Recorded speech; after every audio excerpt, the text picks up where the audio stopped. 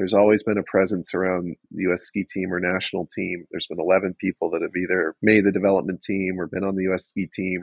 We swing above our weight class. And what that creates isn't any sort of overt exceptionalism. It's just there's a segment of the skiing population, we're not for everybody, that when they get to Berkshire East, they say, wow, this is what I missed.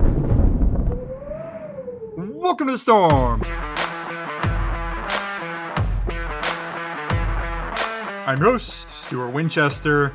Hey, New England, I've got something good for you to end your year with. We will get right to Berkshire East and Catamount. But first, if you're a paid subscriber, thank you. You are getting this conversation 7 days before free subscribers. I appreciate you and your commitment to independent ski journalism.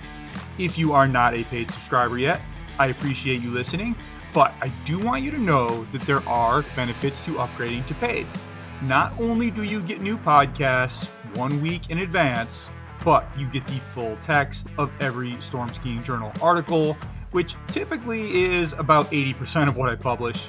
And remember, when you upgrade to paid, you are helping to ensure the future of ski journalism that is about more than stoke and bro culture.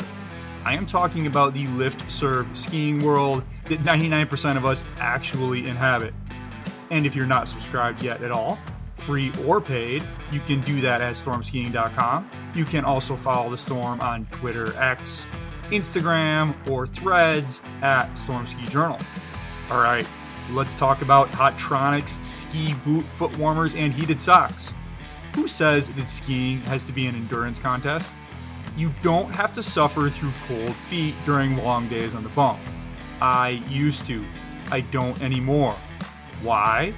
I hooked myself up with some Hotronix XLPC foot warmers in my ski boots. If you've had Hotronix before, you should know that the updated C series is the best on the market, with a new, larger anatomical shape, but with smaller, lighter batteries that perform in temperatures down to 22 degrees below zero. Sound familiar, New England? Or, if you're looking for a less intrusive solution, consider Hotronix XLP heated socks.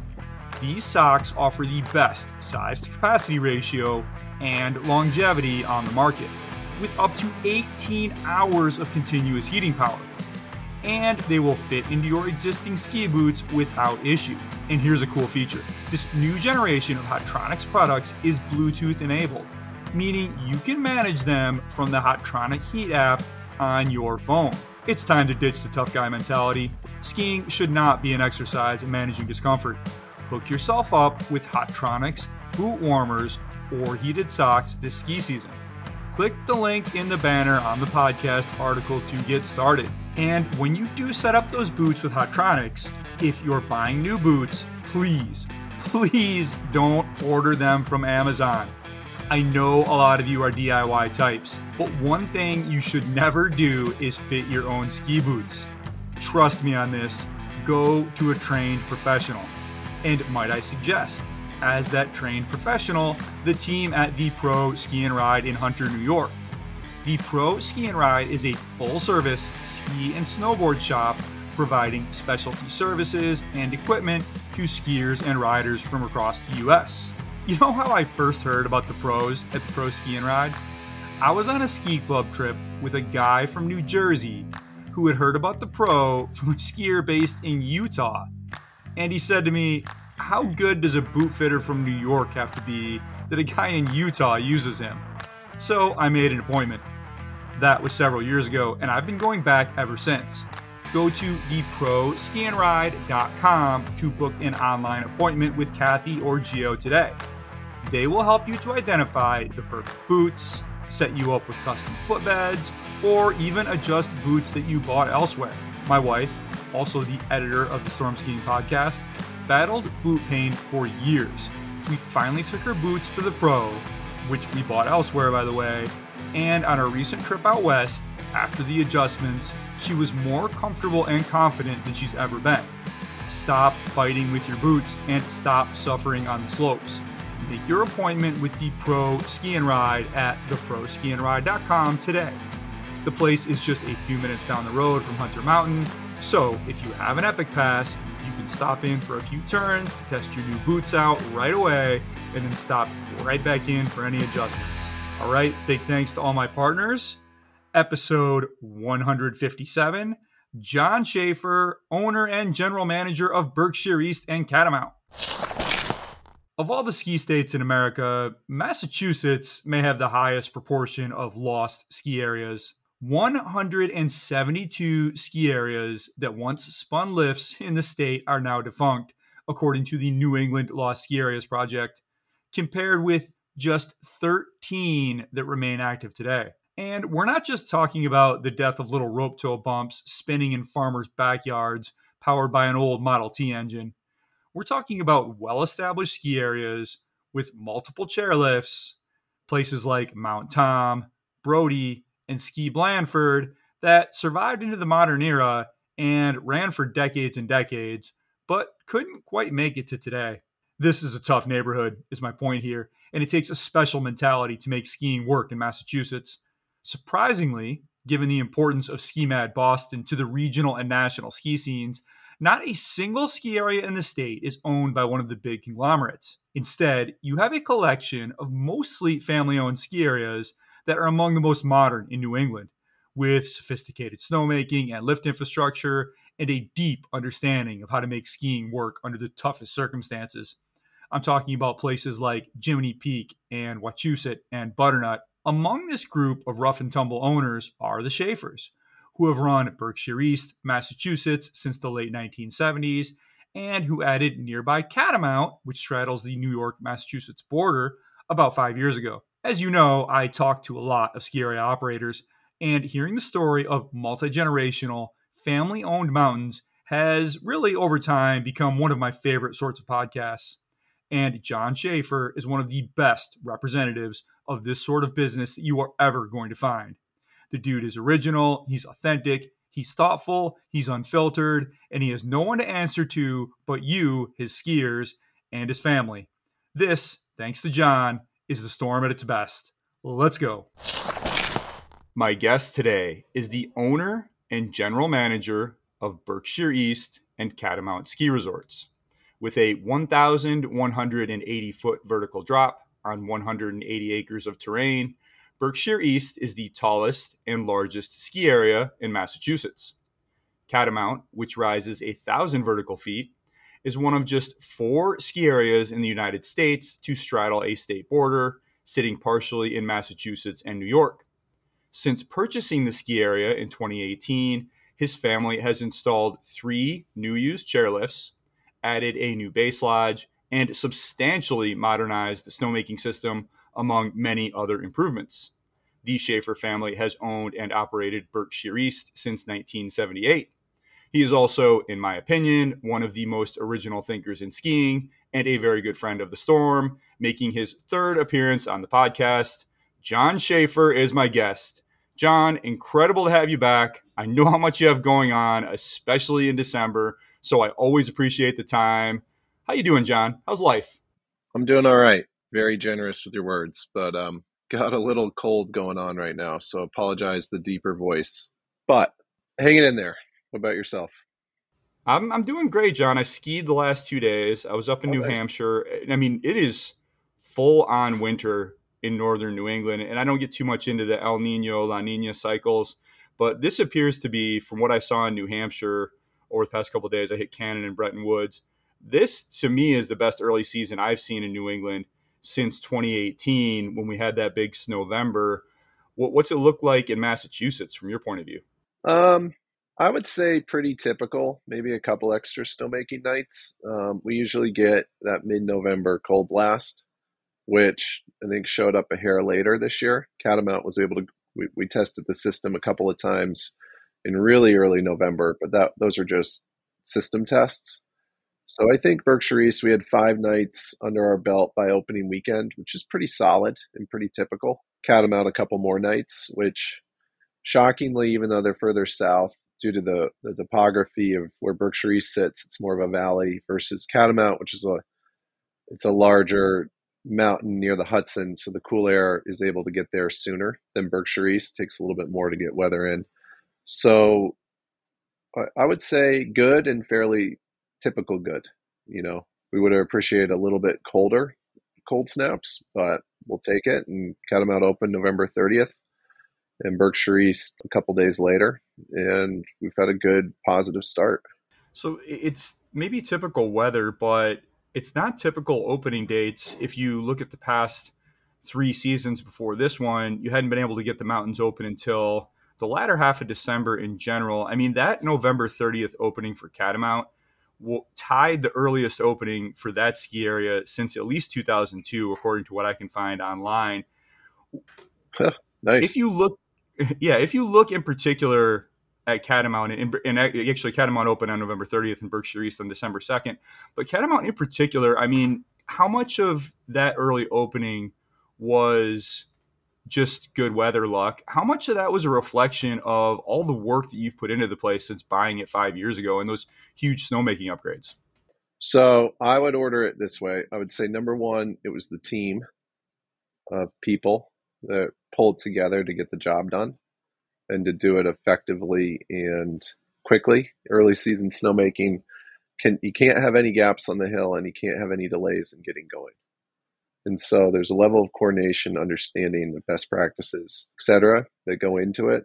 Two is, definitely the investments into the good system. I would call it a modern, high pressure, really able to concentrate firepower with no gaps on multiple trails across the mountain. And, lastly, the weather. The weather, it's a constant, right? It's like it's Goldilocks. It's never right. It's never warm enough. It's never cold enough. It's always something that you're just dealing with. But the first two combine to overcome the latter. And if I may, Stuart, the November 30th opening of that Thursday was intentional. We were targeting November, and I haven't really had the opportunity, and this is it, to say much about Catamount, but we're really sort of, the boat is now planing, and it, Okay. with good weather and a good runway to a good season, we're just fingers crossed for a nice, peaceful, exciting winter on the slopes of just good skiing, lots of fun, etc. So this is the first time that you've actually opened in your 5 years, opened Catamount before Berkshire. So it was a couple years when Mm-hmm. you opened them on the same day. How significant is that? Is that a reflection of your intentions going forward? Is that, again, just sort of everything coming together? Does that reflect your construction project at Berkshire East that we'll get into in a moment here? I mean, what should we read into that opening of Catamount 2 days before Berkshire East, if Berkshire, anything? yeah, that was, well, I would say healthy competition, amongst family members. So number Okay. one. Number two, Berkshire East could have opened. We were preserving driving access to the summit and base of the new ski lift. And so we needed every second to get machinery, parts, and pieces in and out of both locations before closing off the access roads. So, I call it, on the go forward basis, just good, healthy competition amongst friends. There's no favorite child, but the push is on to open and to be available for customers to come enjoy themselves. And then also just experientially, I mean, if you miss these windows early season, you're not done, but you're behind.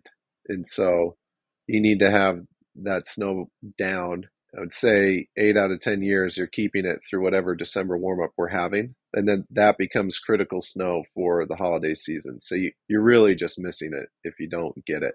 So that competition comment is interesting, John. You've always struck me as a very hands-on manager and someone who likes to be on the hill and be involved. How have you been able to, if you have, kind of step back and let the teams go and maybe just set expectations rather than being right there in the mix?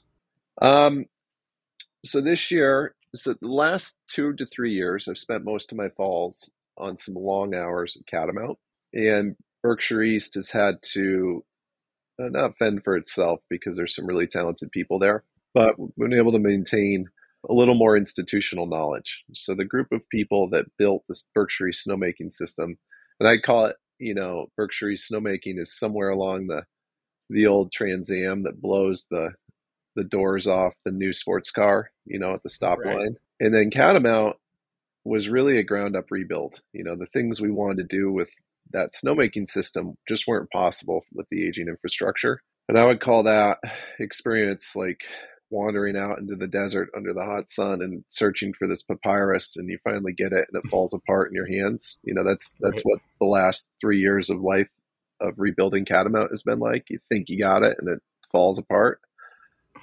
Right. And so this last year, somewhere in about January or February, we brought our last snowmaking pump online, and it didn't really get much fanfare. The last new modification, I think it might have even been late February. But the team there in the off season did a lot of testing, a lot of scenario training, a lot of preparation work, and I would say so much of what snowmaking is just getting things right before the moment you turn them on. If you go to a snow gun, do you have enough? Is the hose there? That's step one. Is there power there? Are all the basics in play? And this year, both mountains really understood what they were trying to do. And I felt kind of like the first time ever. I was at Berkshire East on our first big night of snowmaking, and I showed up. I was off doing something. I showed up at 5 in all my gear, ready to go out and get Mhm. things going. And Yep. I pull in, and everything was going, and they sent me home. And I was like, "What the hell?" Like, this is a lot of my identity is wrapped up in these moments, and Uh-huh. you guys don't need me anymore. Like, what's going on here? And so I definitely was excited when somebody asked me to drive a snow gun up the mountain in my pickup truck, and then I went home. And so, you know, I don't know if I answered your question or not, but it's preparation, teamwork, and training, as well as having the right tools to do the job. I mean, you have such an interesting story as someone who, like I said, your family's been running the ski area since 1978. I'm not sure if you were alive when they came from Michigan to I was Massachusetts, born but in I know. '80.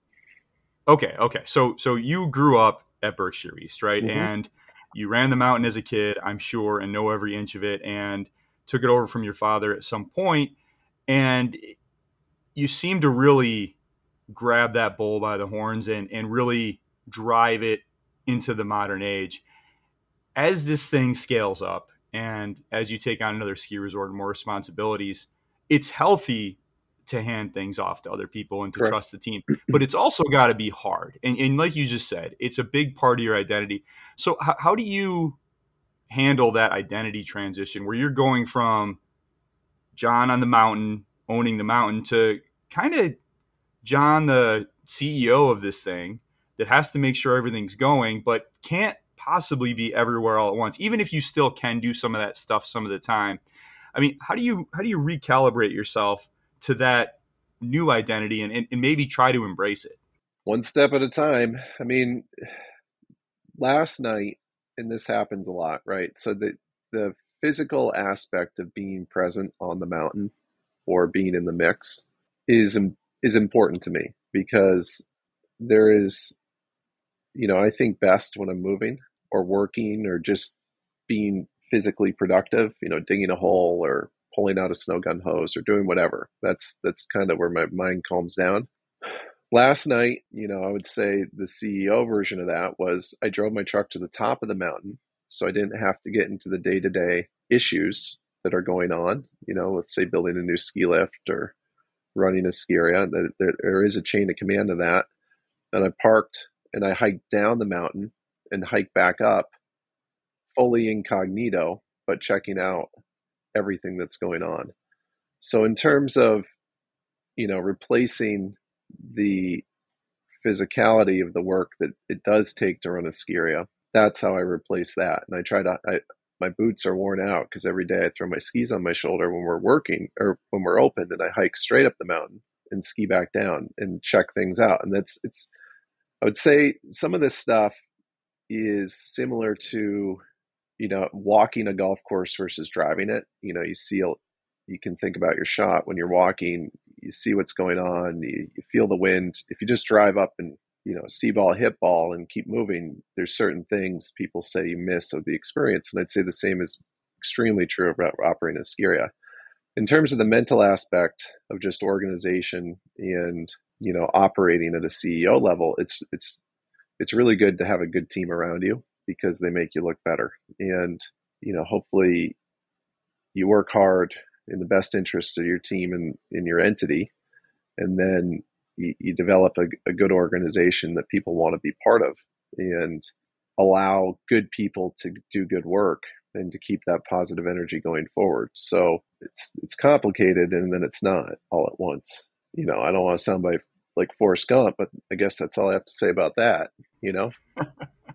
I mean, it's one thing to take over the family ski area and to transform Berkshire East, which is a very different mountain than it was 25 years ago. And I think it's the reputation among skiers is that it's the best mountain, skiers mountain in Massachusetts. And I think you did a really nice job shaping that.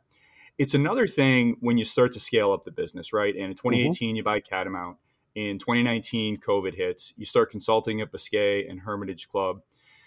You're increasing volumes from what I can see at both ski areas. I mean, did you ever feel at that point like you were trying to do too much? And ultimately, how were you able to manage all that? Yeah, I mean, there was a lot. my my family certainly wondered what I was doing. Particularly on late night Hermitage board calls. But it's also, you balance that against being humble and reminding yourself that you're lucky to be doing what you're doing at all times, and understanding that it could be a lot worse, right? And that all you have to do is work hard and keep moving forward. And that's what I try to do. And I remain thankful for the opportunity, thankful for the life that my family gets to live, and thankful for the people that I have working with me. And especially the customers that come to appreciate what we're trying to do, which is not for everybody, but for the folks that do come, hopefully they have a good experience. And if you keep those things in mind, then I think you quickly realize that whatever problem you've got, particularly if you're following world events, that Mm-hmm. you're doing okay. I mean, was there a moment in all that when you felt overwhelmed, like you had to get some help? And if so, how did you go about that? How did you go about, because again, you strike me as a very hands-on guy. You like to be involved, like to feel available to your team, but you just can't do everything at once. So was there a moment when you were just like, I need to distribute things a bit more, and ultimately, how did you handle that? I think during some of those busy times, everybody was busy. So the problem I always had was keeping the straight face for your team, Okay. Mm-hmm. and sailing into every problem looking sternly and confidently ahead, knowing that you were sailing into rough waters. Right. That was the tougher point. Um, the work is the work. It'll never end, and some days are harder than others, and that's just the inevitability of life. But being the leader in tougher moments may just mean you got to keep your mouth shut and work hard as you possibly can, knowing that you're going to get through it. And that's why people write good literature, I guess. And you can read a good book or listen to a good podcast or appreciate a good sunrise, because that might be all you got to get through it. I mean, from the list of responsibilities that you have, it's not something that I would guess you have a lot of time for leisurely reading and taking hikes and whatever. But you do have little kids, and you do have a range of interests. I mean, how do you, with all this stuff you have going on, how much time do you make for shutting off work and doing other things for your mind, for your family, for your soul, for your heart? How do you make time for those, and how much time do you make for it? Well, one, it's a good team, right? So if I have a good team handling the responsibilities of the mountain, then they allow me the time to do that. In terms of personal, say, fitness and exercise, that is where I do the best in terms of thinking. So I'll go on a mountain bike ride. I live right at Berkshire East, and we have great public trail network that essentially leaves from my house, which Okay, is it's also probably not an slightly accident. not an accident. um, So I can blow off for an hour or two, and generally we'll do that 3 or 4 times a week during the summer. We have a relentless chocolate lab who's 11 months old who has required an hour long or half hour long trail run almost every day. And that keeps the home life a little less crazy because if I tire him out, so that's been healthy and good. The kids are a huge priority, and I always try to make space for those two and my wife. And they fortunately like the things that, we do. So this summer we were out kayaking on the river quite a bit and sit on tops, which are appropriate for their age group, but then also teaching them to mountain bike, hike, be outside. We have a pretty extensive garden. So my girls and I in the spring and summer will wake up really, really early. And, we planted 700 strawberries this year. We've got 50 blueberries, a ton of raspberries, and a fairly well-developed backyard gardening system. And we do a lot of that together. So, you just plow ahead, I guess. I hear you have a rope tow in the backyard too, John. I do have a rope tow. Yeah. do the girls know how to use that? Are they allowed to use that by themselves? Oh yeah. That was a COVID. We homeschooled during COVID, and my wife would Okay. just push them out the door, and they would go ski, during lunch breaks. Do you have guns back there too? We have a gun. It's at the ski area to get revamped, but I've always been a little hesitant to hit my well that hard. Okay. And we have a nice north slope, so we can ski usually December through March, Okay. pretty consistently. Do you have to groom it? No, but my buddy Gary has a another rope tow that's got a little more Pine Tree Hill. It's got a little more elevation and steeps than we do, and he has a groomer. Okay. Okay. So I have the north slope, but he has the groomer. So we always debate when he should groom to set up a hard foundation. What's your vertical in your backyard? Maybe 150, 200 feet. Do the girls just like to take laps? Do they build little kickers? Like, what's their deal back there? They take a ton of laps and they play. Okay. During COVID, their first year with the rope tow, I would say that I learned more about skiing by watching my family and their friends, so my girls and their friends ski and play in the backyard than I Mm-hmm. have through most of my life of being around ski resorts. Really? Yeah, there's something about the play aspect of skiing at big ski areas that's gone, and the joy Okay. and freedom of the sport. If you think about sort of the history of you go on the New England Lost Ski Area website and just look at the high volume of rope tows that were around New England. And those are basically farmers or towns or families with a backyard rope tow run off a tractor. And kids would go out and play. And that's where a lot of the roots of skiing came from in the United States. And now those kids are being developed through pretty commercialized properties. And there is something different, and it's not something. It's you kind of have to see it to understand it. But there is a joy and a thoughtlessness to how they use the property, the rope tow, and the terrain that doesn't exist at a normal ski area, and it makes you think about ways you can try to bring that back. And I wouldn't say that we've done a good job cracking that code, but I do see at Berkshire East, on a weekend, on our opening Saturday, I didn't have, I'm sure it was at most mountains, but you just see the packs of kids roaming around the mountain, exploring together. And Mm-hmm. that's a bit of it, right? But there's still something else around the rope tow because on the lift, you lose the continuity with the snow. And even just from a skiing development standpoint, if you go ski on a rope tow for an hour, you never stop articulating your ankles, adjusting your line as you go up and down the pitch, pushing against a side fall line. That helps ankle pronation and knee angulation and hip placement. And so from a raw skier development standpoint, it's really good for kids and families as well. I took a tour last winter of the Midwest, and I skied a bunch of small ski areas in Wisconsin, Minnesota, and Michigan. And what I was really impressed by that I haven't seen anywhere else is these high-speed rope tows. Yeah. And I was talking to some of the guys who run the ski areas out there, and these things, John, they move 4,000 skiers an hour. They Yeah. cost $50,000 to put in. And I left there wondering, why is this only a Midwest thing? Because this makes so much sense to me for so many reasons. I mean, the cost of new chairlifts is skyrocketing. the park kids don't care about anything but the park. So why not? And that's what these basically serve, is the park, right? And that's, I mean, talk about play. Those kids are just having the time of their lives, taking 50 laps a day.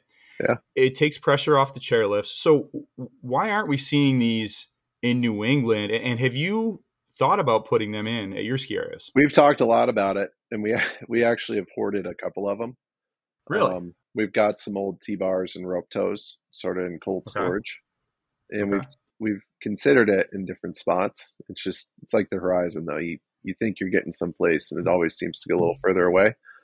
There's a keeping up with the Joneses aspect of skiing that goes back a long time, and there's a mountain nearby here called the Berkshire Snow Basin, which the Western Mass Backcountry Alliance is working to reopen. It was built, I think, in the 30s by a couple of ski racers, actually maybe in the just post-war.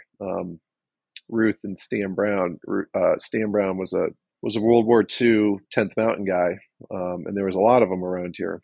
And he had an article in the early 60s where he was lamenting the installation of a chairlift. I think it was at Jiminy or Brody, and he Okay. had rope tows and T-bars, and he said people care more about how they go up the mountain than they do going down the mountain, and this is going to ruin the sport.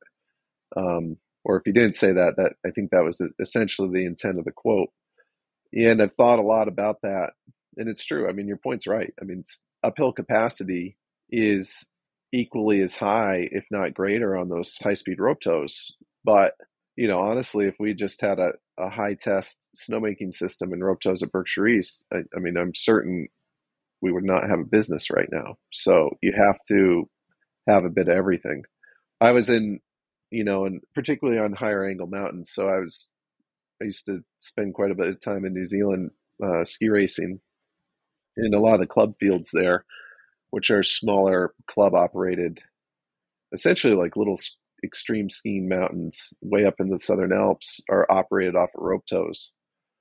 And, first of all, you drive up to these little huts on the scariest roads you can ever imagine, outsloped, icy things through avalanche chutes.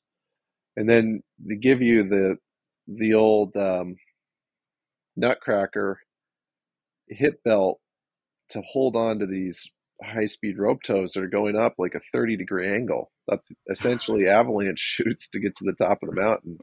Right. And your hand basically just gets mashed through every set of wheels. I mean, it's awesome, but it's a tough Right. experience, and I'm not certain people want to work that hard to earn their turns right now. Maybe not in America. I Yeah. find there's a different mentality in the Southern Hemisphere, in Europe, where surface lifts are still pretty prominent. Yeah.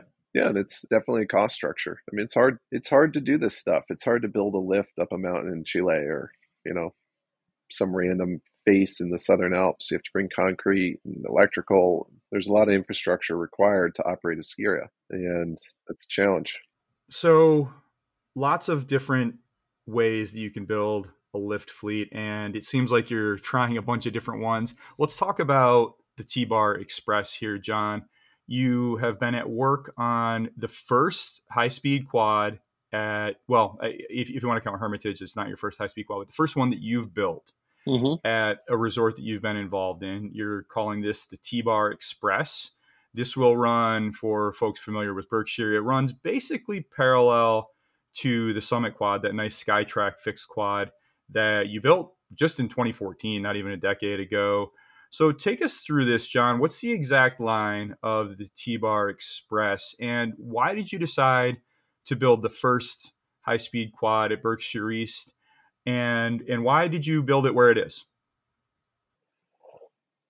In reverse order, we built it where it is because that's where it could go. Um, we weren't going to take down our lifts, our existing lifts, which might have been a logical choice, at least on the surface, because of the mountain biking. So then, I basically did a bit of an exercise last fall, which was to reveal where it could go. I isolated where it couldn't go and made a map and just laid out various lines and looked at the issues, whether fall lines, the slope of the hill, where towers would fall, where the base terminals would go, what ski under heights were, and basically ended up on the old T-bar line, which is why it's called the T-bar. With Hmm. the trail is competition, but everybody calls it T-bar because those were one of the first lifts went in. And to your point on rope toes and T-bars, it was a T-bar. And we grew up on it. I think in the mid 80s, it finally came out. But by the end, there'd only be one T left you'd have to wait, for let all the broken T's go by. And then you got on the one that didn't, that actually worked. And I Okay. barely remember it. I mean, Okay. real little kid. And it's smack dab right on top of it. And you find that a lot at ski areas. It's like, oh man, what Mhm. should we do? And then boom, you find yourself building something right where the founders had put something, and you're like, oh yeah, Right. they weren't nuts. This makes a lot of sense. And so where they didn't get it right was at the summit. So this lets out a little further back, and I mean maybe 10 feet of vertical above the sky track, but it distributes skiers across the top of the mountain a lot better. So we've been stuck in a couple of pathways for 50 years, and now we can distribute people almost 360 degrees around the get off point. And you can go straight to beginner, left to intermediate, right to black diamond, and basically distribute skiers right from the get off out onto the mountain. And so I think from a design standpoint, though it may not be perfect, it does accentuate some of the qualities of the resort a lot better. So I'm looking forward to that. So you've long been skeptical of the advantages of a high speed lift over a fixed grip lift. They're more expensive to install. A high speed quad doesn't move any more skiers per hour than a fixed grip quad. The grips are super expensive to maintain. And this is all stuff you said on the record and Sutton's Yeah. columns, etc. What changed your mind? Um, Stan Brown in 1962. Meaning? People care more about how they get up the mountain than how they get down it. So pressure from customers? No, I think evolution of our resorts, there's things that aren't appropriate at particular times and other things that are. And I think we hit this moment where we needed to break through another ceiling. And there's certain qualities to the mountain that are great. And then there's certain ones that aren't. And some of them are is, in a high speed world, you can't knock out 20 runs in 2 hours. And that is important to people. And if you look at Berkshire East where it sits, I mean, we're 16 miles off Route 91, and there's really no direct competition. If you draw a circle, it's not like Catamount. You can't look across the valley and sort of see, where Butternut is. That's like a tale of two cities. Berkshire East it's everybody else that's off 91, and we're proximate. We have that going for us, but our competition is deep. You go north and you hit Stratton, Okemo, Killington, Sugarbush, basically every big mountain in New England. It's a competitive environment, and we felt that in order to compete, we needed to have a higher level of service. And at the end of the day, it's volume of runs and quality of skiing that matters. So we attacked this problem at Berkshire East, and we'll see how it goes. So you have two competing tensions at Berkshire East, and this is my outsider's peanut Yep. gallery point of view. So correct me if I'm wrong here. You have your hardcore Berkshire skier. These are the folks who have been coming to you for decades. They've always known it's a great mountain. Yep. They have always known it's different, and they've always known that it skis more like a Southern Vermont mountain than a Massachusetts mountain, just with your snowfall patterns and your terrain. Yep. So you have that group, and you have to keep that group happy because they are your family in Yep. a sense. Your other group is the folks who have discovered Berkshire East in the last several years, and maybe the Indy Pass is driving that. Maybe it's just maybe it's COVID outdoor boom. Maybe it's you can probably tell me what it is. And I want to relay an interesting conversation I had on your Summit Quad a few years ago, and I believe this was 2019. And I'm riding up with this guy, and he's like, "Oh, where are you from?" And I'm like, "Oh, I'm from Brooklyn." He's like, "Oh, well, Brooklyn people already ruined Plattekill." He's like, "Don't go telling anyone about Berkshire East." And I'm sorry to tell that guy that I do, in fact, talk about Berkshire East quite a bit. And that was before I had a platform is when I had that conversation. So I'm really curious, John, what the vibe has been among your locals. Are they happy to see, okay, now I can make 30 runs at Berkshire in the time I used to make 20? Or are they saying, John, you're giving away the secret. This has been our spot, and now you're going to ruin it with too many people? What's the reaction been like among your local folks? I think people are pretty fired up. Good. They see the benefits. I mean, there's a level when you run a local business that it is the place that everyone loves to hate. And I mean that you laughed. That was a joke, but everybody has an opinion, right? Right. And it's my job to listen to them and talk to people. It's all good. So beyond just the chatter, if you step back, that our customer base understands and appreciates what we're trying to do. And I think part of what we've been able to do is share some of the struggles and to wear them outwardly so that people feel like they're coming along for the ride. You know, it's a community. It's not just a carnival fair ride. You know, we're developing a story and a narrative that stretches back a long ways. So people ride the lift. They also ride the experience of being part of the customer base and the extended family. And look, I mean, it's a part of growth that things change. And I'll also say that if you don't change, then other things are going to change around you. They may ultimately and probably will cannibalize you and those very same customers you're talking about. And so if you don't cannibalize or change yourself, then somebody else will. And you know, you just got to be open about it. So I think here, you know, on this one, look, these folks have busy lives too, and they're no different than the Brooklyn person, and they probably feel more ownership and insider type feelings, but they can knock out 20 runs too, you know, between 10 and 11:30, and that's going to be awesome. It's going to change a lot.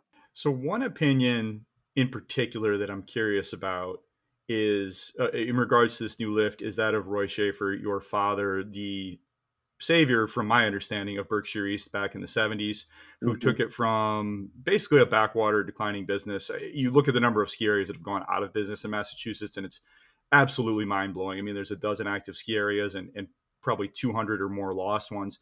So your dad really, by scraping by, and we talked about this last time you were on the podcast, prioritizing used equipment wherever he could. Most of the chairlifts on Berkshire East have been relocated from elsewhere up until you bought that new SkyTrack back in 2014.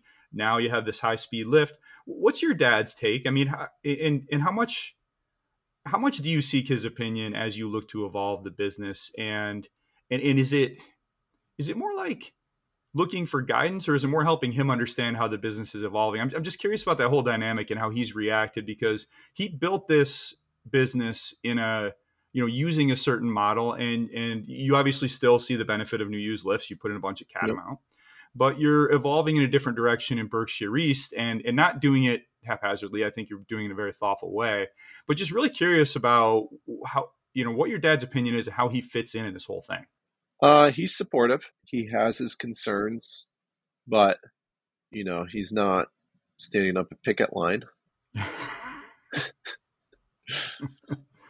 I think he sees the logic in what we're doing, you know, at the 100,000-foot level. I think at a micro level, you know, he wonders about this or that. He lives here. He travels a bit more than he used to. So he's here, and I think he feels good about the work we're working to achieve. He feels good about the growth, but also I think he has trepidations about the overall lifestyle and how hard it can be, and the time commitments. So I would say he's more concerned about his grandkids and making certain that they are, I'd say he's got his priorities right, you know, and staying out of the minutia of day-to-day operations and looking at the big picture and paying attention to the grandkids and, you know, having fun where he and my mom can. I mean, how important is it from that family point of view that you live on the mountain? I was talking to Davey Ratchford, who runs Snowbase, and he was in the sports business, and he said it was just taking over his life. So he switched to skiing. I said, well, Davey, you know, no one's ever described skiing to me as a career with a good work-life balance. He said, yes, but with skiing, you can have your family involved. And he doesn't live at Snowbasin, and obviously it's a whole different thing and owned by a big company. Yeah. But you live at Berkshire. I mean, how much does that help with being able to see your girls? I mean, do they just kind of own the mountain on Saturdays and Sundays and run around? And are you able to spend more time with them because you have that setup? Well, I'd like to say that they are users of the mountain, and hopefully they don't project any entitledness to the resort. But yeah, they put their boots on when I leave. The race team starts at 9. They usually have their boots on by 8:20 in the morning and are ready to go. And It's easy because I can shoot home and grab them if I'm there early, or I can swing down and drop them off, or even drive up to the top and drop them off so they can get an early run in the morning before, on their way down to meet everybody. So, look, it's got its benefits for sure. There's definitely an aspect of not only being president of the hair club, you're also a member. And Yeah. so there's a relentlessness to some of the chatter and the experience that it's hard. You can have the best night of snowmaking, right? And I like to be out there, and it's important to lead from the front on these things. At least I think so.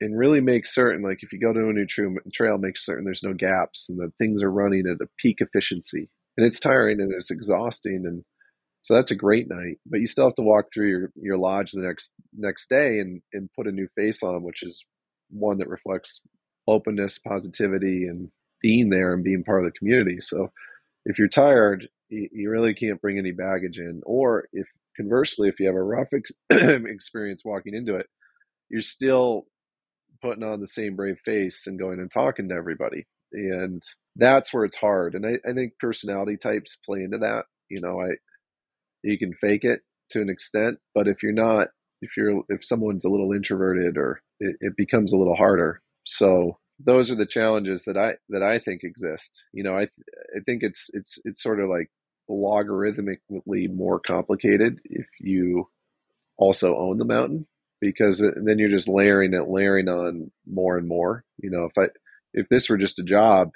I always joke like one day I'll retire and get a normal job. So, it is what it is. So then you're just thankful that you have the opportunities and you're able to give the opportunities that you do. So, Well, that's how you deal with it. always forward. Yeah, it Yeah. seems like you're always moving forward. So back to the lift for a moment here, John. How did construction go? When do you hope to open this thing? I'd like to think that the Poma guys want to be home for the holidays, but I think we're all working towards that goal. There's no official date yet. These things are subject to change. They're complex pieces of machinery, pardon me, that are dependent on, a lot of things coming together at once. But I'd like to say we're on track. I've learned not to predict lift openings. In the construction standpoint, I mean, from May 15th to November 15th, we had 26 weekends. We had only 6 clear weekends. And on those Mm, weekends, we had 10 inches more rain just on weekends than we would have wow. had on a typical average summer. So to say it was wet and muddy, was an understatement. It was the second wettest summer in Massachusetts ever. So it was a muddy, wet slog to get to where we're at. But I think we're basically on track and everybody's happy about it. So regardless of when it opens, the setup is going to be, and the trail map will be on the article that accompanies this podcast on stormskiing.com. But you have the Summit Quad, that Skytrack you put in 2014. That's a carpet loaded Right. fixed grip lift. You're going to have the T-Bar Express, and then you have the Mountain Triple, and those all run more or less parallel, and they do have slightly different lines. But what's the plan for those lifts this season as far as what you're going to run when? And long term, what's your plan for those three lifts? Because I have to imagine you don't necessarily need 11 seats going on the same line. Yeah, for this year, it's backup. And, unless we have a direct plan, it may be the same for next year. So we didn't feel forced into, and still do not feel forced into making any sort of decision around either the triple or the Summit Quad. We just don't have to. We have the north facing development potential, and one of those two lifts will go there, and hopefully sooner rather than later, because it means the T-Bar Quad had some sort of impact, or continued efforts had some sort of impact on our customer basis or base. But we don't have to make a decision, so I'm not making that decision. So I don't know yet, but we'll announce it when we do. The plans you submitted to the town showed the Mountain Triple moving over onto that expansion that you just referenced on the north side. Tell us about that expansion, John. This has been in the works for a long time, sort of moved in fits and starts. You had hoped to get this online, I think, by now. Just tell us about this expansion, what sort of vertical acreage trails we would have over there, and how that plan has progressed, and when maybe what kind of timeline you could give us and when we could see it. So it is. I would put it in the category of it's there, and we decided to get our house in order before we went there. And getting your house in order to ski area means opening your resort fast, because if you layer on additional snowmaking and you can't do a good job with what you have, then all you're going to do is just have a series of brown trails, at least where we are, in February. And I just refuse to do that. You measure 9 times and cut once. And so we've gone on a efficiency and snowmaking renovation kick on the existing terrain at Berkshire East, which I think people are starting to see the rationality for, and then wanted to leave the lift infrastructure in great shape, which I think we are. And from there, now we have an excess lift, call it the triple. We have improved snowmaking, improved it dramatically, and we're probably now ready to approach the cliff jump to get into that section. But we're going to have to recover from the installation of this lift a little bit. It's invasive to build a lift. There's a lot of infrastructure that changes, a lot of things to figure out, a lot of new snowmaking to put in place, and it's expensive. So we're going to have to see this one through, and then we'll figure out where we're going next after that. Do you own the land that you want to expand onto? Oh yeah, nope.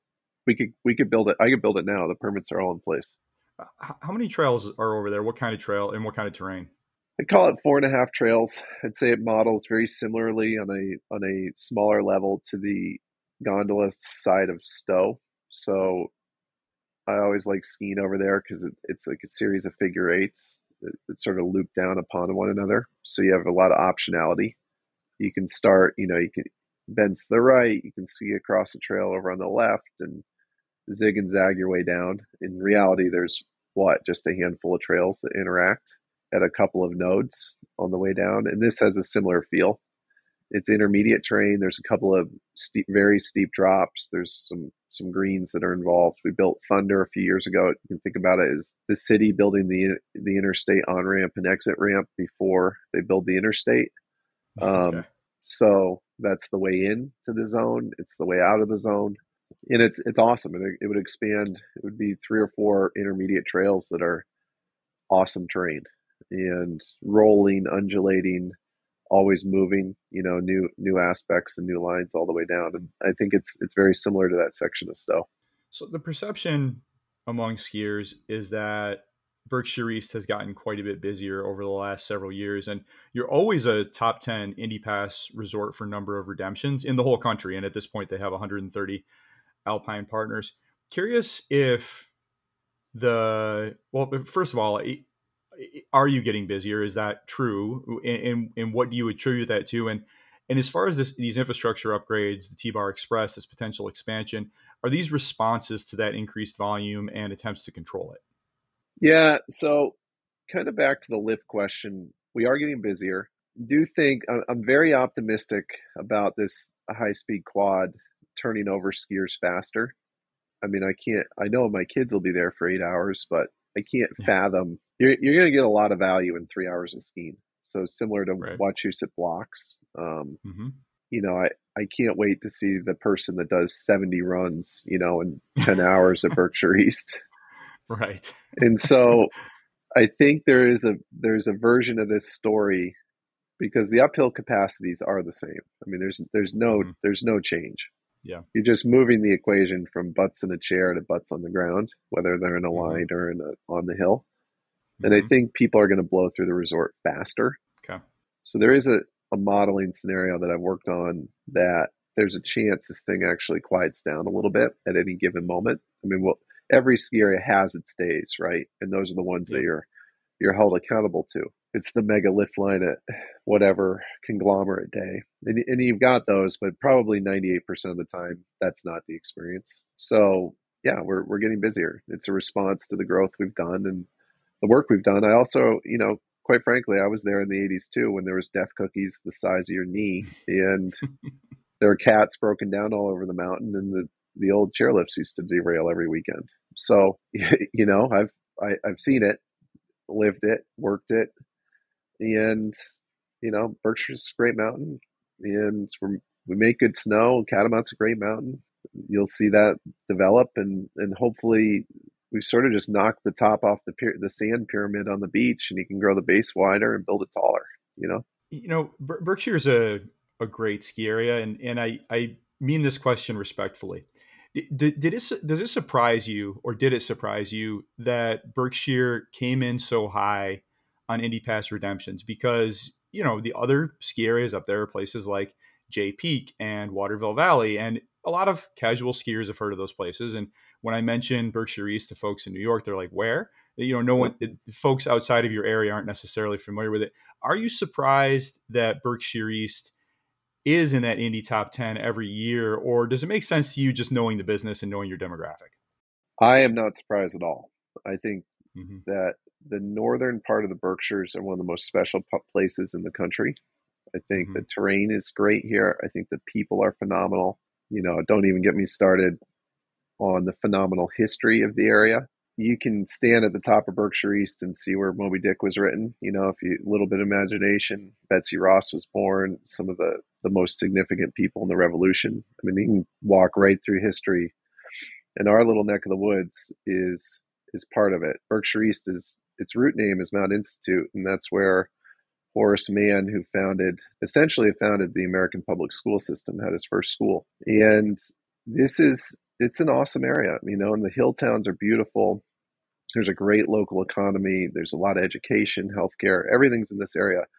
It's hard to discover, right? Like, we don't do a great job.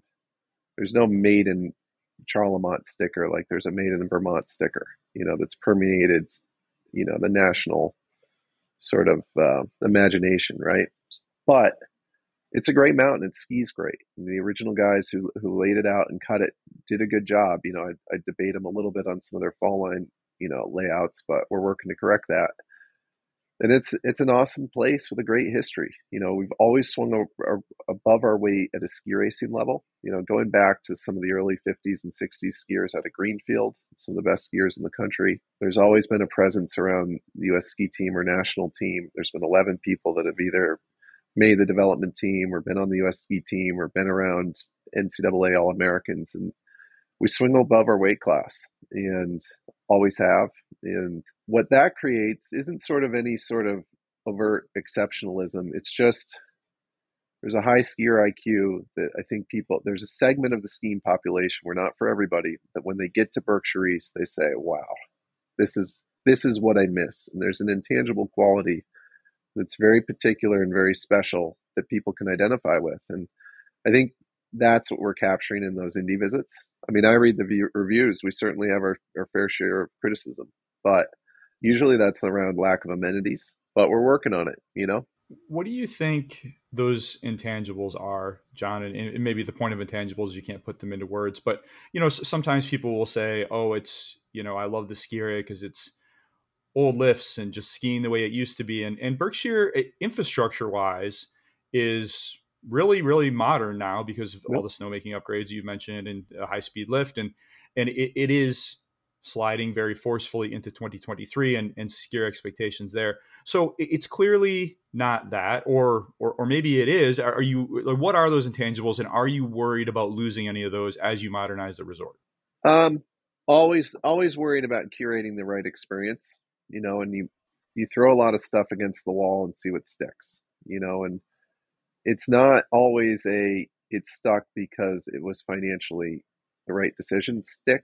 It's a stick because the people that you trust and were your mentors or your friends in the ski community tell you it worked, and you appreciate their opinion. I mean, honestly, we built a whole pass product because one of my best friends from ski racing who grew up here, John Blowers, wouldn't buy a pass for 5 years. And we were like, how do we get John Blowers to buy a pass? Local construction family. He'll laugh because I'm outing him, but it's we finally created the right pass, and he bought it that year. And we never Okay. told him, but it's you trust people with legacy in a sport and their experience. And everything I just spoke about Charlemont, that there's a lot of good skiers and well educated or not even school educated, but life educated people from our area that have good heads on their shoulders, and you look to them for their advice. And That's how you maintain the character of a place. You know, I go back to if you don't change, you're either going to get changed right out of the business, or somebody's else is going to change and steal your customer base. So you better keep evolving. So you've not been afraid to experiment, that's for sure, and evolve with skiing. You were a very early adopter of the Indy Pass. I'm curious because the increase in business and volumes at Berkshire seem to align with when you joined Indy. Maybe that's a coincidence. I'm curious how much of a part of your increased volumes Indy Pass is, if at all. I think it's a good amount overall, percentage wise. It's not what you think it is. Percentage wise, it's not a huge number of skiers for us.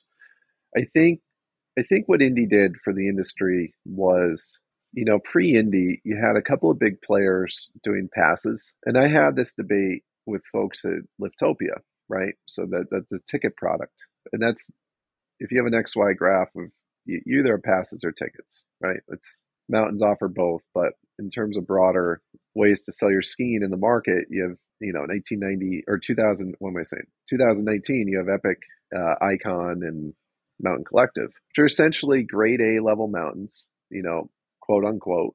And then you had Liftopia at every resort, and it was really just a binary way to sell your products. Like smaller mountains were trying to enter the big pass game, but they were really branding themselves around being a C or D level mountain in terms of amenities, right? Like it was an amenity quality. And the Indy Pass gave voice to the term independent, which accentuated the qualities of the resorts in the class that we are. And, it's kind of like, Caddyshack. How do you measure yourself in golf? I measure by height. It's like you're not measuring by competing with Vail. Like you can't compete with Vail, but you can compete on intangibles. And Indy gave rise to that vernacular. And that's the brilliant thing about Indy. And that's what we identified with early on was, wow, independence. Like that works for us. And we were I would like to think that we've embraced it. Hopefully the folks there think we have. And then we had it wasn't Indy that led to Berkshire East being where it was when we came on Indy. It might have been the fuel on the fire, but the fire was already roaring pretty good by then. And it gave us a national platform to be able to speak about ourselves. And again, I think people have identified it with it. So it's been an awesome partnership, and obviously look to carry on. So we're in a multi-mountain pass world for sure, and NSA has all kinds of stats about how the majority of skier visits now take place on some sort of season pass or another. You mentioned earlier your pass, the Berkshire Summit Pass, which is now unlimited access to Berkshire East, Catamount, and Biscay. Curious, several years in, how happy you are with that product. Sounds like you are happy with it and Yeah. continue to roll it out in a bunch of different super affordable versions. But the bigger question I have for you, John, is I think you've proven that a regional ski pass can work. Do you want to add more mountains, either that you purchase or that you partner with as a la Biscay? Yeah, for sure. I mean, to be able to do that, you have to have First Nation status, with your partner, Mm-hmm. because you can quickly get into gray area. And I think, obviously the big guys, the big pass conglomerates have really figured out the back end, and Indy has as well. But there's a lot of clarity that's required when you involve money in different business entities. So to be a regional player where you're, half the time you're just worried about getting open, say 99% of the time, nobody wants to sit down and work out the legalese that ultimately is required to have a strong and upstanding partnership amongst the smaller resorts. So it would require us to be involved with some sort of expansion, or to have friends or good partners that are in that First Nation status like we have with Bosque. So that's the barrier, for expansion. What do you mean by First Nation status? Well, I mean, like you handshake deal level trust between the entities on how you go out and sell and market that pass. You need to be able to look your partner in the eye and be able to work things out, over a cup of coffee. If I just start phoning up every independent mountain in New England and tell them I'd like to build a pass, then I mean, one, I'm certain the Indy wouldn't like it, but two, it would require some behind the scenes structure that I'm not, probably a couple of attorneys or at least a few attorney hours to dictate and to really think through. So partnerships are challenging for all the reasons you just laid out. But Yep. if you buy a mountain, it's your mountain, you do what you want with it. Do you want to buy another ski area now that you've got Catamount under control? Um, it's a good question. So yes and no all at once. It has to be the right deal, the right partner, resort, the right everything. Back to the Goldilocks statement, it's you really got to watch what you wish for and understand the trends of the sport and where you want to end up. So I wouldn't say I'm sitting here thumbing through the scary classifieds, just looking for the next best thing that shows up. You really got to understand who you are and where you want to be. So yes and no all at once. Yeah, I really thought that you'd make a move on J Peak, and maybe you did, because I thought, wow, what a great network that would be, going back to those big passes and the sort of feeders that Vail has bought. I mean, if you had a pass with Berkshire East, Catamount, and then J Peak, I mean, that thing, everyone in Massachusetts and New York would buy that because they could ski those areas and then they could go up to J Peak whenever they had time to do that. Did you look at J Peak? Did you make a bid? What can you tell us about that process as far as whether or not you considered purchasing that resort? Um, well, that's a big bite of steak, right? So I definitely made a trip or two to J Peak. Um, Mm-hmm. I'll leave it there. Mm-hmm. Um, we weren't, I was in the sidecar, Okay. but I was up there. I think a lot of people were up there for all the reasons that you mentioned. J Peak was a great location, and I think that our connectivity to that part of the world, right out of New York City and Boston, would have given folks a reason to buy a regional pass with accessibility to a aspirational partner up north, and that makes a ton of sense. At Catamount, there's basically 12 million skier visits that originate within a 2 hour drive of the resort, and that's one of the highest density sort of origination points in the United States. Actually, no, 12 million. The 12 million's in these about 5 million visits. Sorry, I misspoke. But it sits right on top of a lot of skiers and a lot of skiing families, which are a target for anybody, to bring into their northern fold. So J Peak ultimately went for, I believe, $76 million. Pacific Group Resorts, super well respected outfit, Yeah. ended up with that. And I don't want to speak out of turn. Maybe they have access to more resources than you do. I know you do have access to resources, but it's everyone has their limits, right? So maybe J Peak ultimately was out of reach. Burke Mountain, however, is still for sale, and that is, in my opinion, Vermont's most underrated ski area. I think mostly because of where it is.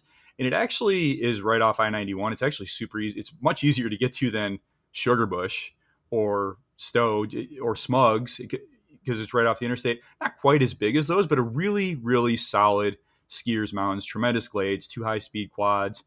It's for sale. It's not going to cost $76 million. Are you looking at Burke? So, Burke's an awful place to be. I would never go there. My wife's not from there. And no, just joking to everybody in the Northeast Kingdom.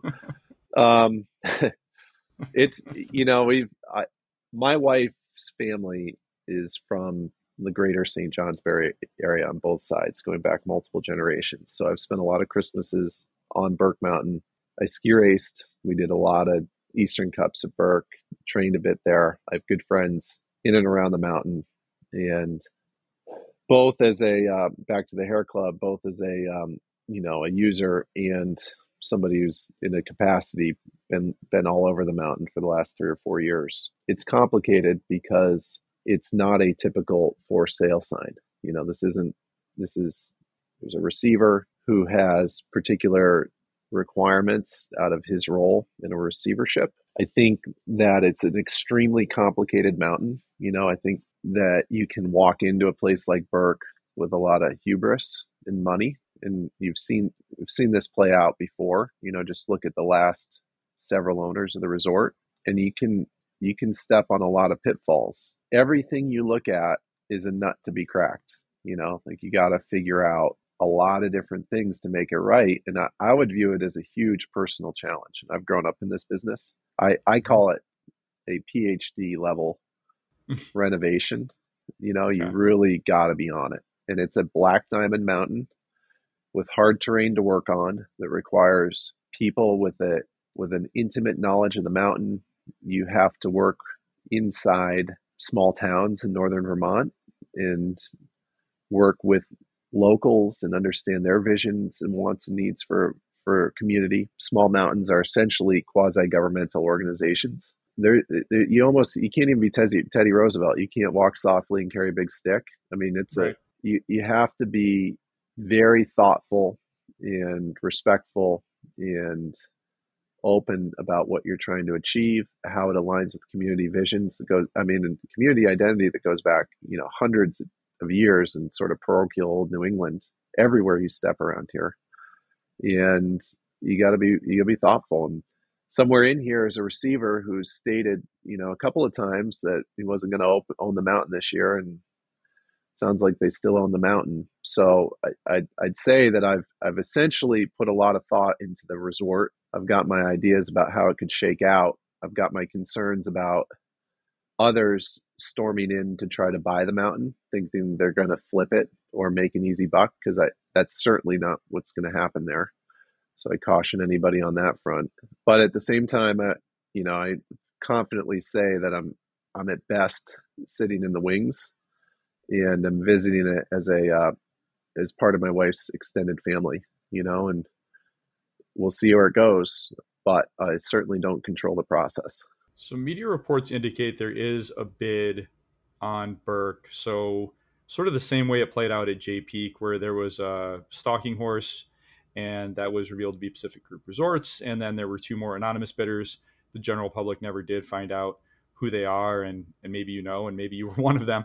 But what's preventing you from approaching the receiver and making a competing bid based on the one that's already been put into the court records? I think I would answer that in a hypothetical, because there isn't a defined process. J Peak was a very intentional sale. Like there was data rooms and there was a lot of organization around it.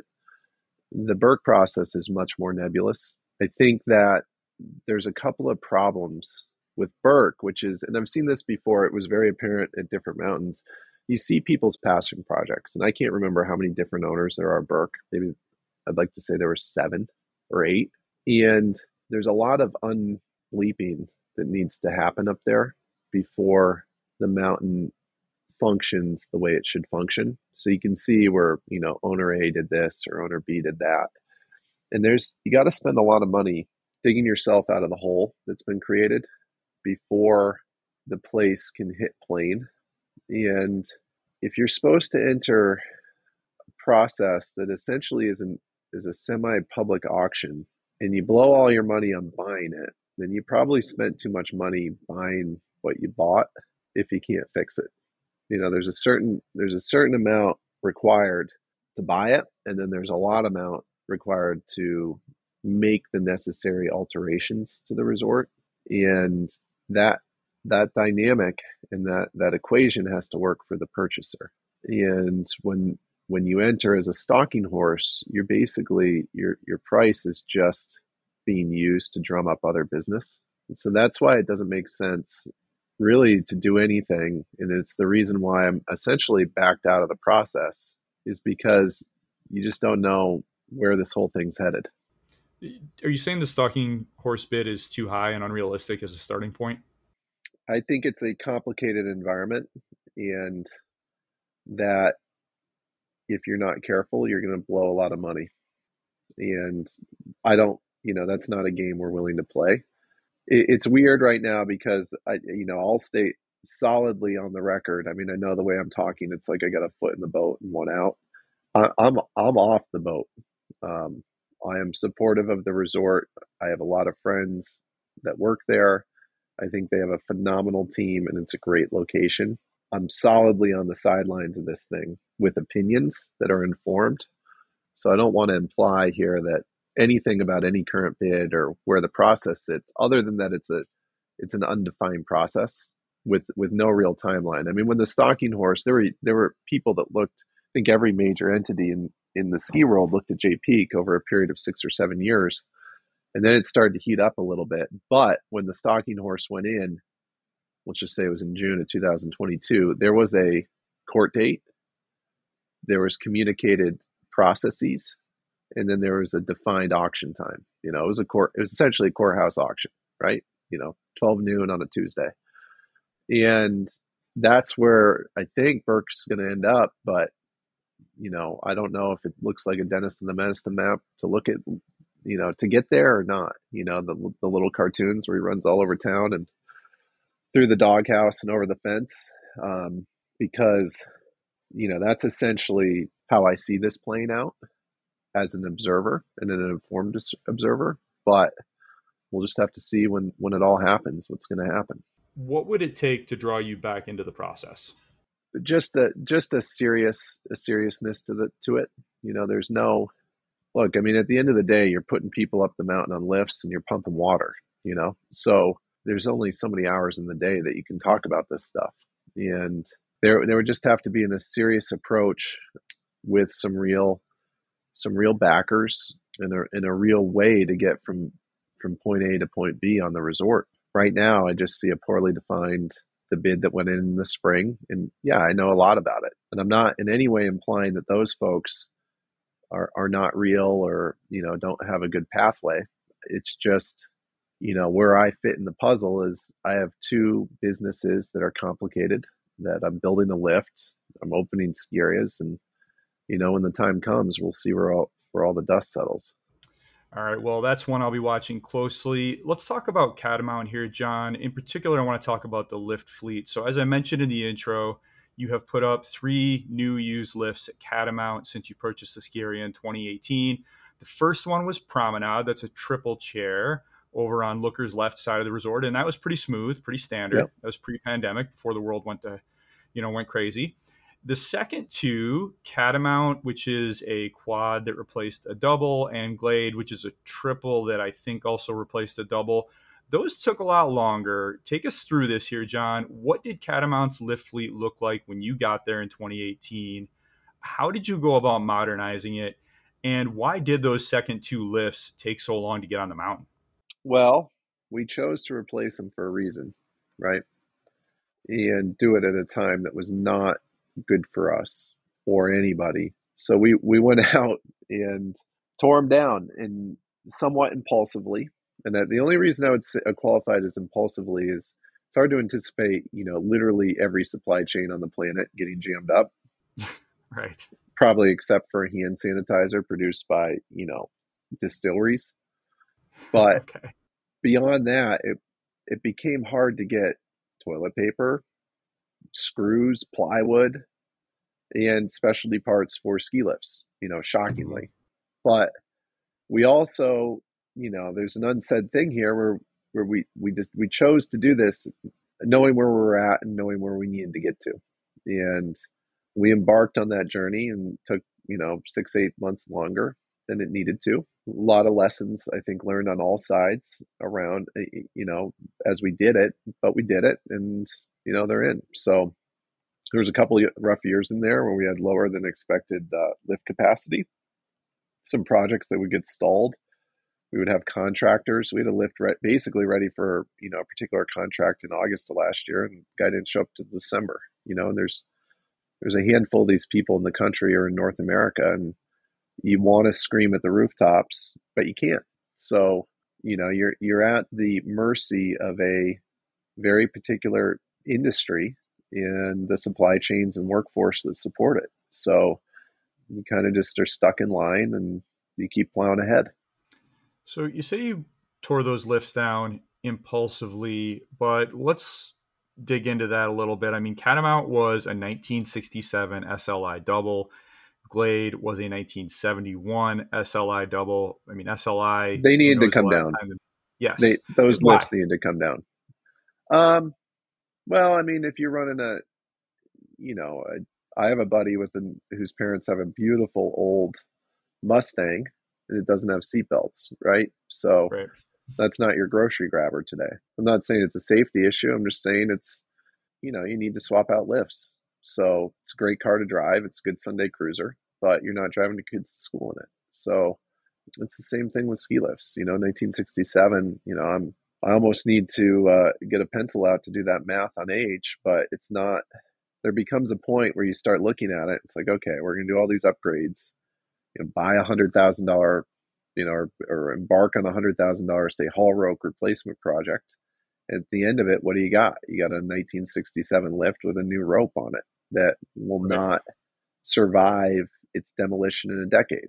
So, what are you even doing making this this maintenance capital project on buying a haul rope? So, you stare at what you can do, what the resources are, and that you have, and we found and identified a couple of great replacement lifts that can go in there, and we did it.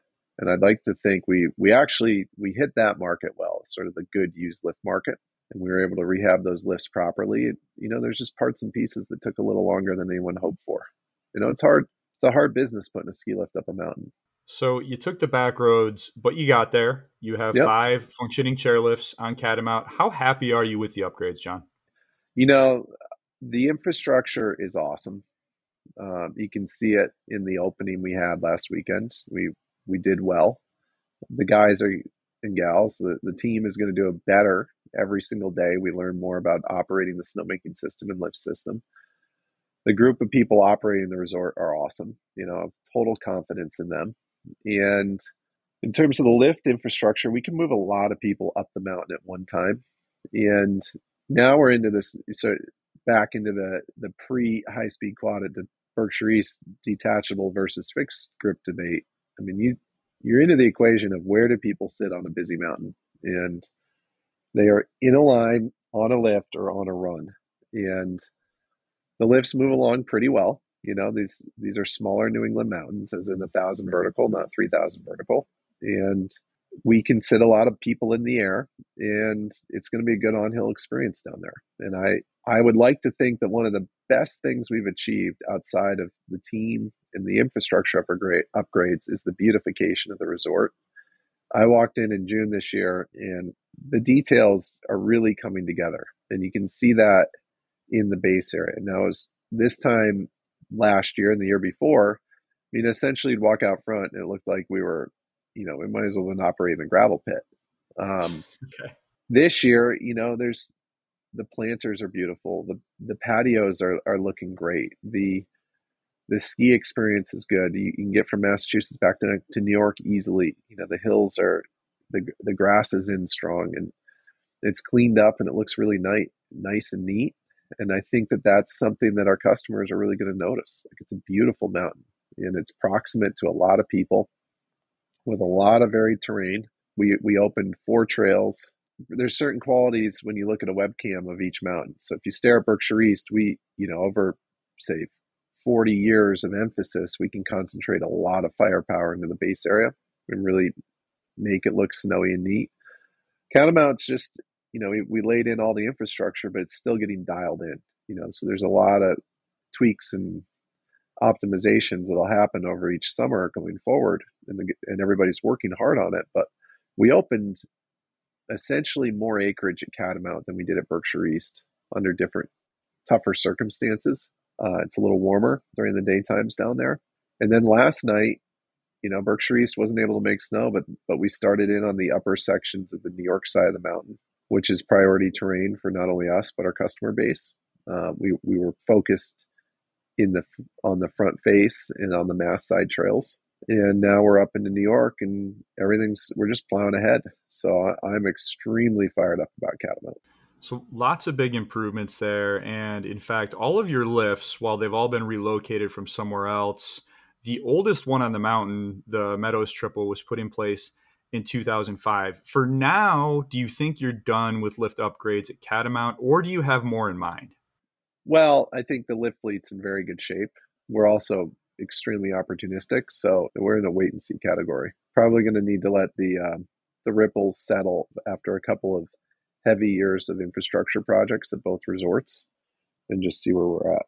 So on the beautification point that you were mentioning, I this falls into the everyone has an opinion category that you were talking about earlier. So I've gotten quite a few comments from Catamount old schoolers who are not so happy about cutting down the trees between Race Slope, Catamount Trail, and on stage. And I'll acknowledge here that you've added a bunch of new trails to Catamount since buying the resort, but I want to give you an opportunity to lay out why that made sense, because there's always the operator's point of view, there's always the skier's point of view. Sometimes the skiers just don't understand what you're doing.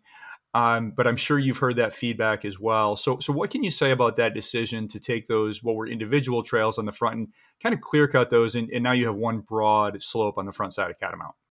Yeah, it's got its pluses and minuses. I think on the plus side, to fit the lift in where we wanted to, a lot of those trees had to go.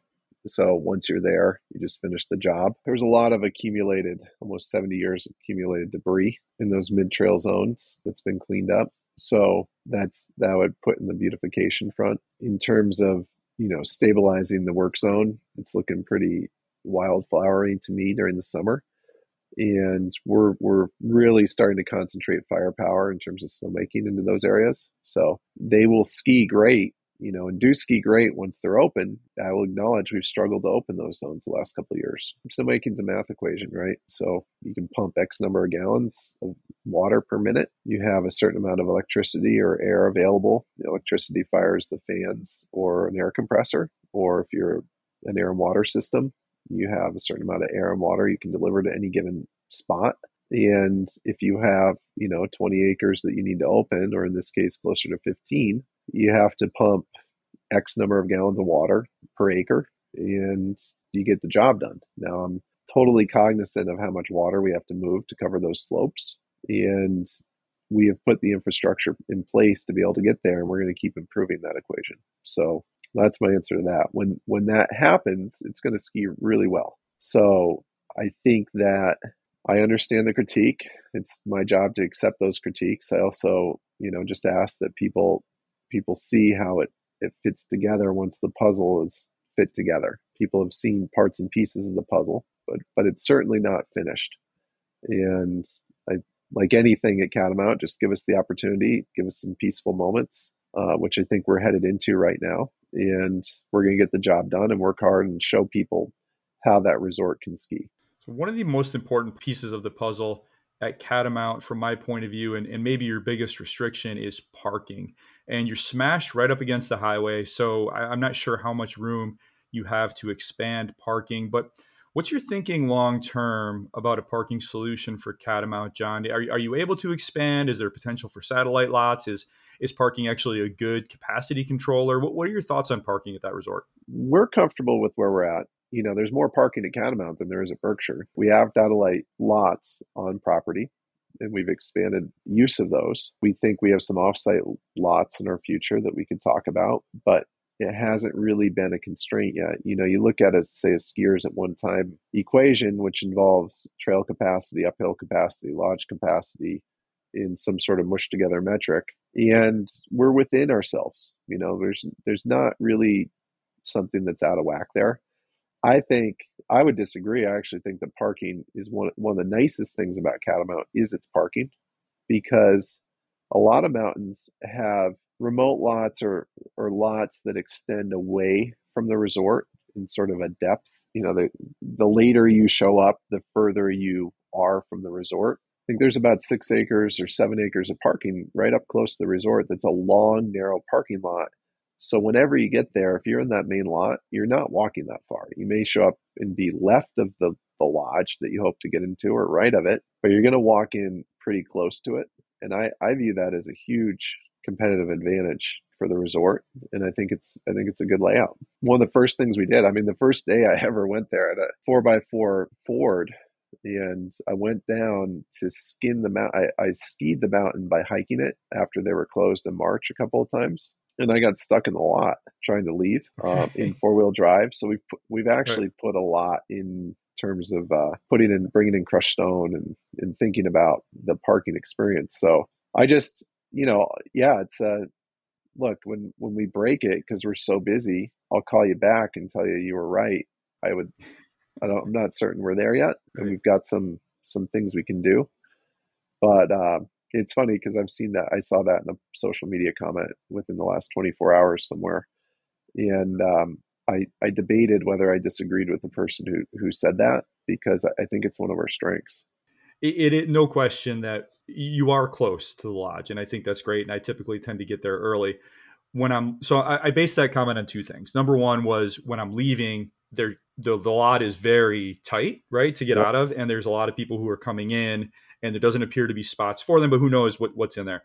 The second thing I'm basing it on is just my conversations with Rich Edwards, and he always seems very stressed about parking. So, I may be misreading that, and it sounds like it's something you've thought about pretty extensively and are comfortable with. I'm curious if Catamount, because it's a very busy mountain, and you've been able to rebuild the snowmaking, rebuild the lift fleet, is there expansion potential for that ski area?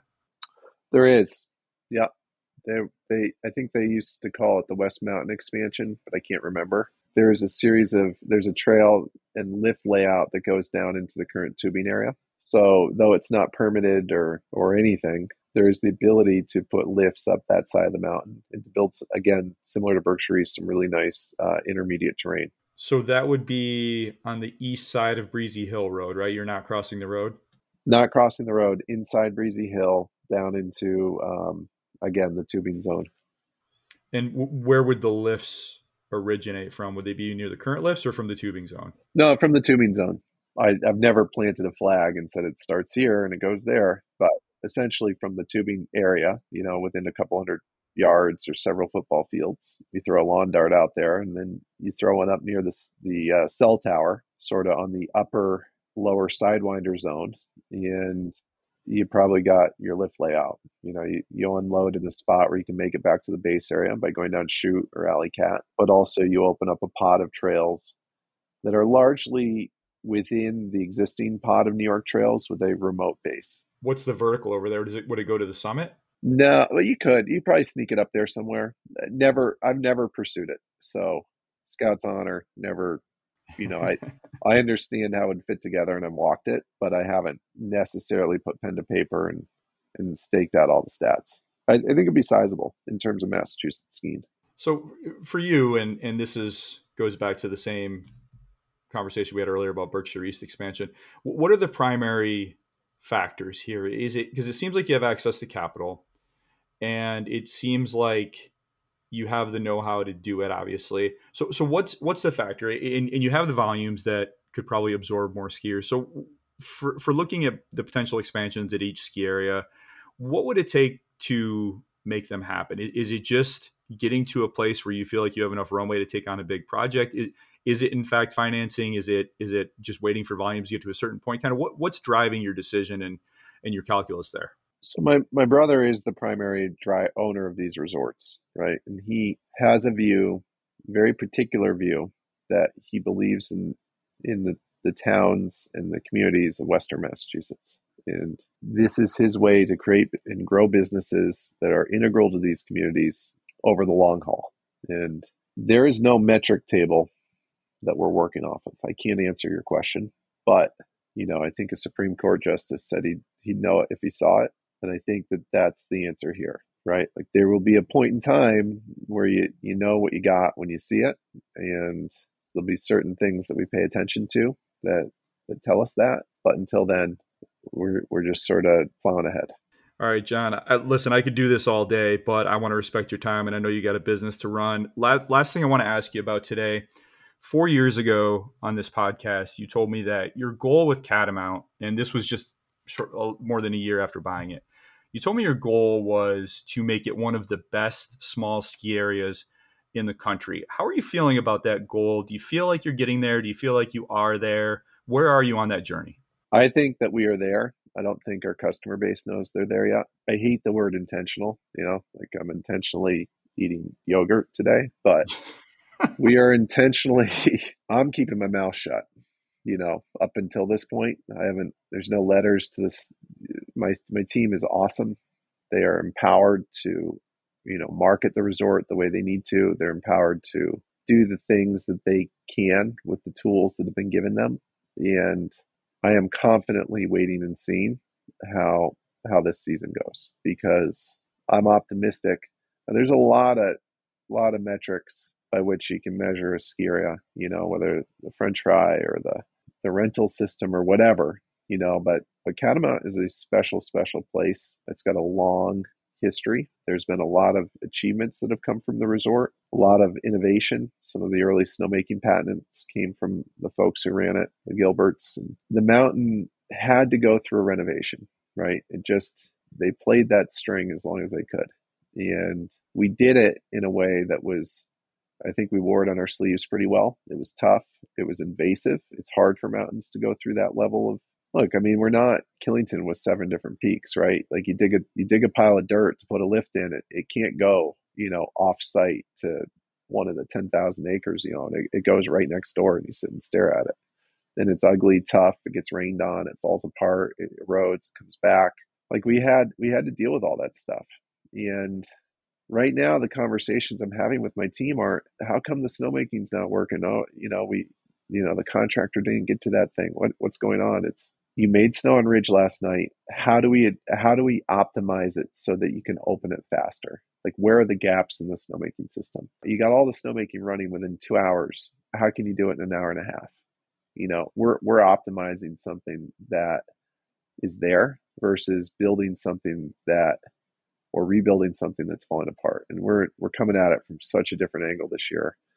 I'm really optimistic about the resort, where it's headed, the team that's there. I can't emphasize that enough. It's sort of been, we've been riding this Bronco, everybody, for a couple of years. But the fact is no matter how you want a Monday morning quarterback what happened, whatever we did had to happen. Like, there is no question. If one of those things didn't happen, it would have just happened next year, and we would have drug this thing out over 7 years or a decade. And they got to a point where you just sit there and look at it and say, all right, we're in this thing and we're not getting out of it until it's done. And the work there is done. The maintenance side is what it is, or the investment, in terms of doing something new, like a new development, like that's it. But the renovation, the rehabilitation capital that was required to essentially operate in 2023 and be competitive, that work's done. And I'm fired up to be able to show that off.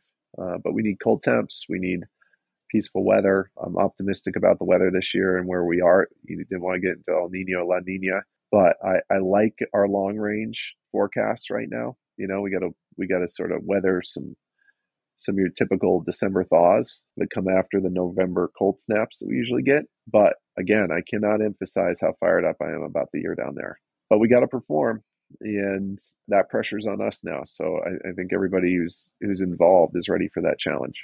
All right, John, like I said, I could do this all day, but let's walk off on that. I want to let you get to your thing. I really can't thank you enough. I get the request to have you on the pod, back on the pod all the time. So I really appreciate you making the time, especially in December when you're trying to open 2 ski areas. So thank you very much, John, and I hope you have an awesome winter. Yeah, thank you, Stuart. And, humbled about the requests, but it's always nice to hear. So thank you.